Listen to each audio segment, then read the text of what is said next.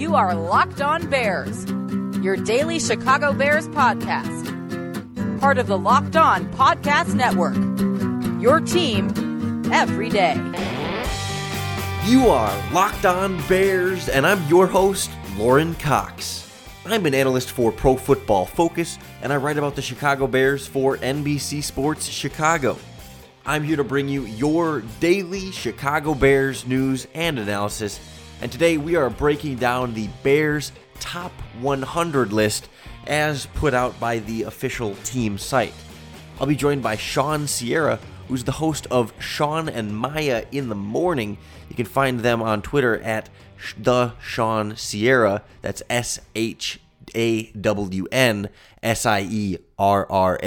He's a former football player himself, a high school coach, and again does his Chicago sports radio show right there down in Chicago. He's had me on his show a number of times, and I always like to return the favor and bring him on here to break down this Bears Top 100 list. We'll go through what the Hall of Fame writers Dan Pompei and Don Pearson got wrong, what we might agree with as we look through, the top 10, some of the big names on there, and then look more individually at a few players and how they stack up with either guys at similar positions or from similar eras that happen to be in slightly different spots on the list than maybe Sean or I might see them. So the time of year we're in right now is never one with a ton of substantive football discussion going on, but the Bears site giving us a little bit of a dang, maybe a low-hanging fruit here, but a carrot on the end of the stick nonetheless with their top 100 list with Dan Pompei and Don Pearson, the Hall of Fame writers, ranking these guys coming out. It's obviously an exercise in futility sometimes, trying to rank players across different eras and different styles of play and different positions, obviously, and different NFLs in general, but it's still a fun opportunity to kind of go back through Bears history and reminisce here. And I know you're obviously a little older than I am, and I wasn't even alive in 1985. But when you talk about the all-time Bears, there's no way anybody but Walter Payton is number one on that list, right? I mean, there's no discussion. No, that's a given. That's a given. There's no ifs, ands, or buts. That's not even a topic for discussion. Yeah, and as it should be. But there is a but in number two with Dick Butkus coming in second on the list. Is that, when you're thinking of after Walter Payton's second best Bears, certainly Dick Butkus is right there. But, I mean, is he your number two? And I'm not going to go through, all 100 just like this, but just to kind of go through the top here. When you're thinking of all-time Bears, does Dick Butkus jump in number two? Because there's a lot of, after Walter Payton, there's a lot of guys that I think are pretty darn close neck and neck. Yeah, that's one, Lauren, that you can kind of put a few guys in the few names in the hat and just pull one out. And I think you'd have some people say, okay, this is good, and you'll have some people say, no, it should be someone else. So there's about two or three, maybe four guys. His teammate Gale Sayers needs to be up there as well. That is, and unfortunately he had a short career, but that's awesome. Wow. Harold Red Grange as well. Up there, you got, so there's a couple of names. I'm trying to think of more, but off the top of my head, Harold Red Grange and the Kansas Comet deserve to be up there too. Yeah, so it's tough. Like the top five, you can't really. Generally speaking, in some order, it's Walter Payton at one, and then in their list they have Dick Butkus 2, Bronco Nagurski 3, Sid Luckman 4, Gale Sayers 5. Even you go down to Mike Ditka at 6. Of course, all of these names are going to belong in that top pantheon of Chicago Bears. But I wanted to start with Sid Luckman at 4 because the quarterback position here, in Chicago has been a very troublesome history, one that. We've been looking for hope for a long time. And, Sid Luckman playing back in the 40s and 30s when he did, and I guess I don't know the exact years off the top of my head, but it was long before you or I were born, or even maybe our parents weren't even alive then. Yeah, 1939 was his first year in Chicago. It's so hard to compare somebody like that to, say, Jay Cutler, for example, the franchise's all-time leading quarterback, in passing yards and completions and touchdowns and all that good stuff. I mean, when you think about Sid Luckman, I mean, we weren't alive for it, but how do you kind of value and evaluate a player from the 1940s as successful as he was? It's tough. It really is difficult to cross eras like that, because of the athleticism, because the skill sets that you had back in the 40s and then in the 80s, 90s, and 2000s, they're completely different. The game is different. It's really tough. It's just kind of what impact they've had on the team in their specific era. So I guess that's the way you would do it, is just kind of see what impact they had. Yeah, because you look at somebody like Jay Cutler versus Sid Luckman here. I mean, and I don't want this to just be an apples to apples comparison here, but like Sid Luckman led the NFL in 1941 with a completion percentage of 57.1%, and I don't believe Jay Cutler ever had a season below 57% completion. And I mean, those were the days when 120 pass attempts in 11 games. That's pretty good, and that's 2 or 3 weeks for a modern quarterback. So it's a very weird kind of mix to evaluate there, because I don't know how I can sit here and really compare a quarterback. But I guess the legend that Sid was with all the winning that he did there and some of the all-time great games he was involved in, and even being a pretty successful passer relative to the time he was playing, and given the opportunities he had to pass and the lack of, I guess, complexity to the NFL passing game when everyone was running, Sid Luckman was able to have that success, and he's a veteran as well. So it really is a strange kind of mix, and that's what happens with a lot of these names in the top half of this list. You mentioned Red Grange. There's guys like Bill George and Bulldog Turner that played in the 1950s and even 40s before that. I mean, did you give some of these guys more credit because they had to play multiple positions? Some of those guys, Bill George played linebacker and I think offensive line or fullback, if I'm running, or I think Bulldog Turner was fullback and linebacker, and Bill George was offensive line and linebacker. I mean, how much more credit do you give those old-time players for having to play two ways and even having other jobs just to pay their bills? You definitely got to give them a little more credit, because that's tough. The technology wasn't the same. The training technology especially wasn't the same. And, you're playing both ways, and you're getting hit twice as much. Yeah, you definitely get a lot of mad love for those guys and mad respect for those guys because of that. And you don't get to come off. You don't come off the field. you don't. And that era was just really just some bad dudes. You know what I mean? Who are able to do that. And you got to give them mad respect for that. Yeah, no face masks, sometimes no plastic helmets, just leather helmets, and no problem for those guys. We'll get to some of the more recent Bears players next on Locked On Bears. Let's go to a couple of guys, or some more of these guys that are a little bit more closer to our time frame. Sean, I actually don't know how old you are, so I don't know for sure that you were alive when the '85 Bears and such. I'd like to not over-assume your age, but you're a wise enough man. I was alive. I was a freshman.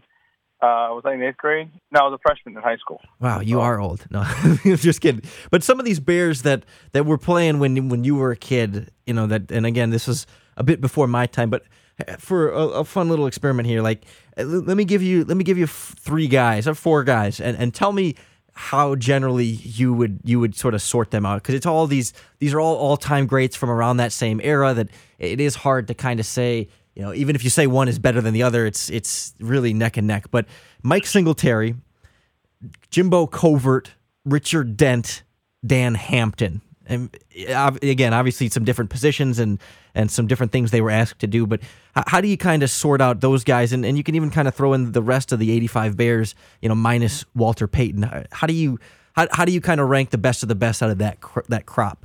Wow, man. It's not easy. I'd go Singletary next if we're going with the 85 Bears. He was the architect of that defense. I'd have to go Dan Hampton after that.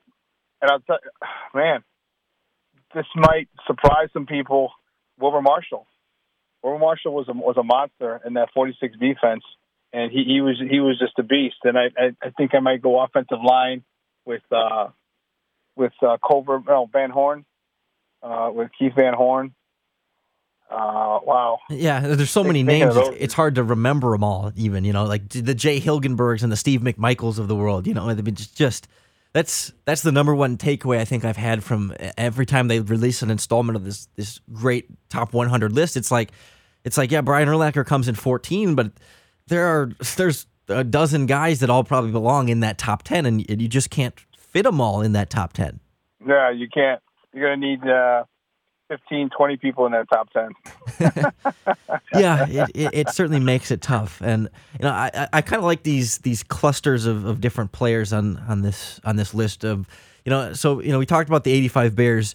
What about some of the more modern all-time Bears? All these guys kind of jumped up into the top, I guess the top 32 here if we're gonna extrapolate a little bit. Brian Urlacher, Devin Hester, Olin Kreutz, Lance Briggs, Charles Tillman. I mean, I think Brian Urlacher obviously belongs at the top of that list. But when you've got sort of the next tier, the Hester, the Kreutz, the Briggs, the Tillman, I don't know if borderline Hall of Fame is too much of an indictment against them, because I believe Hester belongs there, and Tillman and et cetera.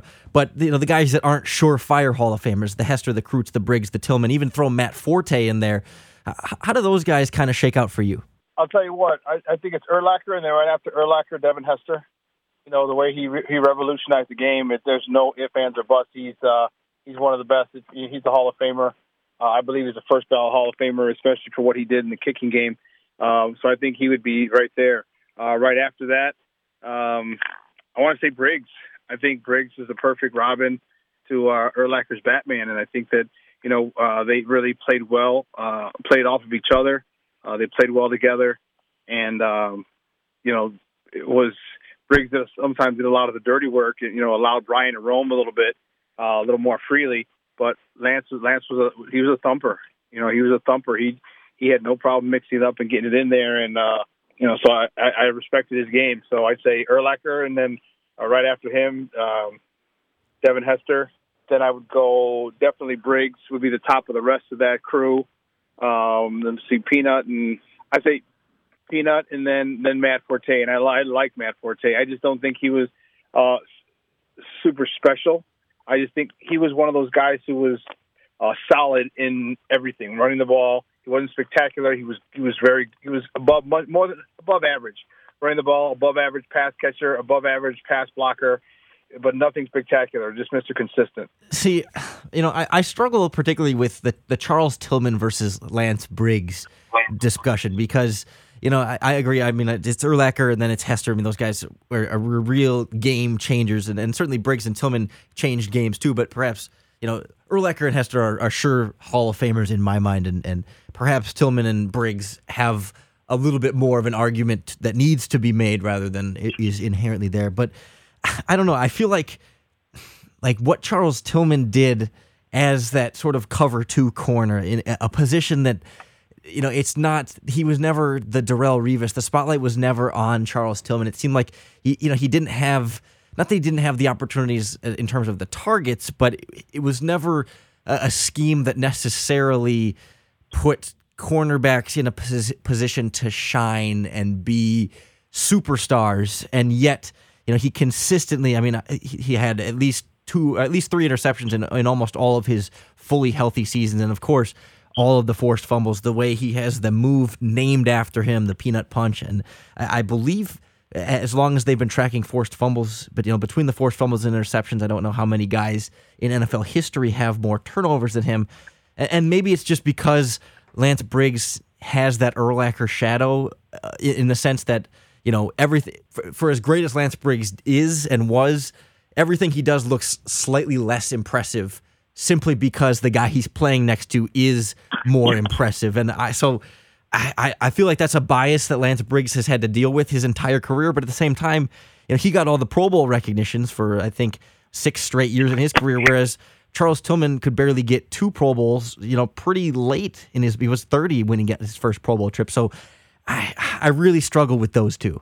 I definitely think Peanut would deserved Pro Bowl sooner than he got them. I really do. There were just a lot of really good cornerbacks during his era. And the thing about it, he's from Louisiana Monroe, if I'm not mistaken. So it's a smaller school, and it didn't have a lot of the panache. And, you come with a bigger program, you get a little more. You're more of a favor. They look with more favor upon you coming out of there. I mean, don't forget, like Champ Bailey. You had quite a few good cornerbacks in his time, and I agree. I think he should have been 4 or 5-time Pro Bowler. With the amount of turnovers he had and everything. So he did get snubbed earlier in his career. And I was just happy he was able to get some. But Charles Tillman is definitely I think is a stud for what he did and the way he changed the game was pretty amazing. Yeah, and I particularly like that point you made about him coming out of college at Louisiana. That I hadn't necessarily thought about that until you mentioned it there. That when you do come from a smaller school, even though he was a second-round pick, plenty top 40 pick, and obviously talented, and every team could see he was talented, he just doesn't get that much attention. And the people that watched college football and then watched the NFL, they didn't come in really knowing who Charles Tillman was. And I feel like a lot of players tend to get sort of that opinion formed of them initially coming out of the draft and from their time in college football. And if you don't watch the Bears, you don't see Charles Tillman playing every week, then you don't necessarily see the greatness that he was able to put together at times during his Bears career. So that's a good point that I hadn't thought of, and I wanted to give you extra credit for that. I appreciate you giving these takes right off the top here, putting you on the spot for some potentially controversial Bears opinions there. But let's turn it up a notch here. Up next on the podcast, we'll go a couple of individual players head-to-head that ranked pretty close to each other on the top 100 list and kind of discuss who's better, who deserves to be ahead of the other, and what the biggest factors are. Keep it locked right here on Locked On Bears. I wanted to go to a head-to-head position for 2 guys here. They didn't play with the Bears at the same time, but played roughly the same position, and they ranked 1 spot away from each other on Pompey and Pearson's list. That is Julius Peppers at 59 and Khalil Mack at 60. Now, Julius Peppers, I don't think, has ever had a season with as many sacks as Khalil Mack had even this year. I think Mack had 12.5, or Peppers in his Bears career never reached the 12 sack mark. I believe he did in his other seasons. But, Khalil Mack, 1 season in Chicago, we don't really know how much, the makers of this list were weighing tenure versus the team, because Peppers had 4 years in Chicago, Mack has 1. Would you say that Mack is the more talented player than Julius Peppers? I mean, Peppers ranks ahead of him by 1 in this list, perhaps because he's been there longer, but would you say Mack is more talented and just needs more time in Chicago to sort of establish himself as a true Bears great? I don't know if I'd say more talented. Keep it real, Julius Peppers was a phenom. His athleticism, his size and athleticism were, unmatched when he came out. He was one of those, I don't know. And then plus don't forget, we got him, if we're talking strictly as a Bear, then okay, yeah, I think he's just ahead of Khalil Mack just because of time. But, Julius Peppers, man, that dude was a monster, when he came in the league. So his time in Carolina, when he first came out of North Carolina, man, he was amazing. He was a freak of nature, 6'7" with the athleticism that he had, the speed, the quickness, the agility, all that stuff, the power, the strength. He was, but I think if you want to put him head to head, man, wow. Yeah. Wow. That's a tough one. And if head to head as Bears, I'll go Khalil Mack. Yeah, and of course, head to head as Bears. Head to head over their careers, I think I'd take Julius Peppers. But as Bears, Khalil Mack. Yeah, and I think that's sort of the way to go here in the sense that, Khalil Mack is in this is his 5th season in the NFL, and Julius Peppers played 17, so it's not quite ready to compare them overall as players, because part of what made Julius Peppers so incredible was just how long he was able to do it at such a high level.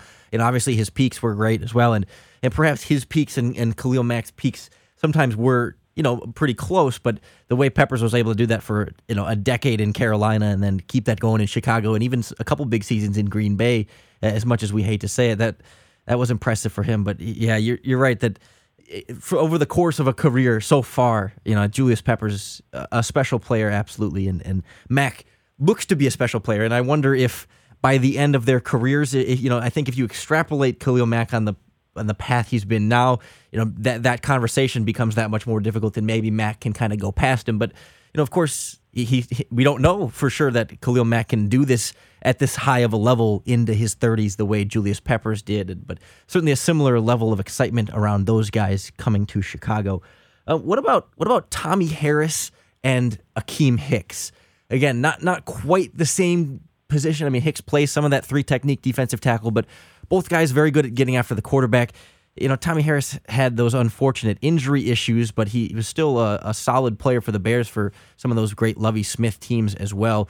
And right in that sort of nice early 2000s to late 2000s era of the Bears defense. But Akeem Hicks last year really looking like that true Pro Bowl player. So I guess the question again becomes: have we seen enough Akeem Hicks in Chicago to put him potentially above Tommy Harris? I believe their list has Harris 2 spots above Akeem Hicks. How would you stack those guys next to each other? Akeem Hicks, and again, that's no disrespect at all to Tommy Harris. Tommy Harris was a bad dude, but Akeem Hicks is he's a monster. I think he's a little more disruptive. He is a little more violent. He's a little more I want to say athletic. And not saying that Tommy Harris was not athletic, because he was, but I just think Akeem Hicks is a little more athletic, a little more nimble, a little more agile than Tommy Harris, because that Tommy Harris has all those traits as well. I just don't think they're as prominent as Akeem Hicks. I would take Akeem Hicks over Tommy Harris. Yeah, and to your point, Tommy Harris weighed. Again, what players are listed at for their weight is not always super accurate, but their listed weights are about 30 pounds apart, and Akeem Hicks shows that similar explosiveness to be able to shoot that gap, and I think that's backs up your point about Hicks being the more athletic and the quicker and more explosive. It's more impressive from Hicks because he's that bigger body and because he can't just be as slim as that 3-technique that can just always attack upfield. Hicks has to play over the offensive tackle more and be able to 2-gap a little bit more than Tommy Harris was asked to do. And I also think Hicks might be a little bit more, I guess, well-rounded. That Hicks is so good against the run and so good against the pass. And not that Tommy Harris wasn't good against the run, but to me he was always more of that quick penetrator. And sometimes when he get a double team on him, I trust him against a double team a little bit less than I do with Akeem Hicks. But still, again, with all these guys, we're nitpicking. We're talking about great players at their respective positions, and saying one over the other doesn't mean we don't like one or we love one. It's just it's a fun discussion here. I want to wrap up with the quarterbacks because we talked about Sid Luckman at 4 and Jay Cutler. He comes down at 85, and obviously there's not a lot of Bears quarterbacks to go through. Jim McMahon in the middle there at 53. And maybe this is just a better Jay Cutler question than quarterbacks overall. But with Cutler leading the franchise in so many records, mostly because of the era he played in, but also because he was one of the few quarterbacks that was good enough to stick on this team for, 8 or 9 years from the time they traded for him to the time he left. Yeah, so 8 years, excuse me. Does 85 out of the top 100 feel low for Jay Cutler for you, or do we just give him too much credit for being around as long as he was? Too low. This guy is Jay Cutler. I thought it was awesome. And don't get me wrong, I'm not talking about his facial features. Sometimes his body language. Don't get me wrong, his talent. And as a Bear, you can't. The situation that he was put in was really bad. 6 offensive coordinators in 8 years. constantly learning a new offense, and that just wasn't him. That was everybody else who had to learn the offense, everybody else who had to be on the same page, and it wasn't always necessarily his fault. And again, don't get me wrong, he did more than enough to earn all the criticism that he got. All right, he did. But there's a lot of other things that people just don't understand, because oftentimes they don't show the receiver, who runs a bad route. How many times did you see Jay throw the ball right at a defender? And you're like, well, where the hell are you doing? Well, Jay's thinking this receiver is going to do one thing, and the receiver ran a wrong route or misread something. And so he didn't get a good rap. He got a bad rap. He got a bad rap here in Chicago, but 85, as you said, or that's way too low for Jay. He needs to be a little higher. Do you have with obviously without going through, every player, is there a general range? You feel like is he a top 50 Bear of all time? I mean, I think there's so many guys, it's hard, even 25, you're starting to get to like the Lance Briggs and Charles Tillman and Matt Fortes of the world. So, is that, I mean, it's totally hypothetical here. No one's going to be like, oh, you said Jay Cutler is this, but like, top 60, top 50, do you have a general feeling of like a range for him? Top 50? Well, because maybe, yeah, top 50. Because like Jim McMahon comes in 53 here, and would you put Jay Cutler above Jim? Because Jim gets the Super Bowl, but he also played with the greatest defense perhaps in NFL history. I believe in NFL history. There's of course debate on that. So McMahon had so much more around him for the Super Bowl that he won, and obviously didn't put up the statistical production, but different eras. I mean, where would you kind of stack Jay Cutler versus Jim McMahon? With Jim McMahon, I would put Jay McMahon. Because there's a lot of intangibles, as far as a leader and everyone rallied around McMahon, and it's tough, because Jim McMahon was a tough SOB, and people don't want to talk about it. Think of all the beatings he got. People talk about McMahon being tough, and he was, but so was Cutler. Remember the first couple of years, he didn't have an offensive line. He was back there running for his life, and it was, man. It was tough. So if I had to go head to head with Cutler and McMahon, I might be the toughest one I've asked you. Yeah, you know what? I think I would take, and just as Bears. I think I'd put Cutler slightly ahead of McMahon. Wow, I'm not saying I disagree. I don't know whether I'm trying to like make sure I'm not like giving a recency bias to this kind of thing, that, we've seen Jay Cutler play more recently and, we've seen the things that he can do. So, it makes you wonder like, because what I did is I put those guys on each other's teams. So I put Cutler back in 85 and I put McMahon in the Cutler era, 2010, 2011, 2012. First of all, the arm strength is nowhere. It's not even comparable. The arm strength, Cutler has a gun. Secondly, the amount of beatings they took. I don't know if Jim McMahon would have been able to take the beatings that Cutler took in those first couple of years. And I think if you put Cutler on the 85 Bears, there's more than enough people. Sweetness, Mongol, Hampton, Hilgenberg, Ford, those guys that would have kept Cutler in line. He wouldn't have been a little diva that he was. And then I don't think McMahon would have had all the passing records that Cutler had. I don't think he'd have the productivity. Yeah, well, the one thing that you have behind you, and I think I agree with you in your opinion there. But the one thing you have to support that is Dan Hampton himself. You might remember, I believe it was the Hall of Fame a couple of summers ago. The quote from Dan Hampton was that the 85 Bears would have won 4 Super Bowls if they had had Jay Cutler as their quarterback. So the number 11 guy on the top 100 list agrees with the Cutler over McMahon opinion there. And the 100 list, of course, McMahon at 53 and Cutler at 85. So obviously Dan Pompei and Don Pearson disagree, but that's the fun of this discussion. It's off-season Bears talk. It's good to kind of reminisce and go over some of these players and just kind of try and compare skill sets across different time periods. It's an impossible task, really. And Sean, I appreciate you me putting you on the spot and giving some tough decisions and some tough opinions out there about these best Bears players. where can people find more of your Bears talk and your stuff on social media? Oh, you can follow me on Facebook, Twitter, Instagram, and Snapchat at the Sean Sierra. Then you can also follow my show, Sean and Maya, in the morning, every day, Monday through Friday, 9 a.m. to noon Central Standard Time. Just go to Facebook.com/Sean and Maya. That's SHAWNAND, and Maya is spelled MAYA.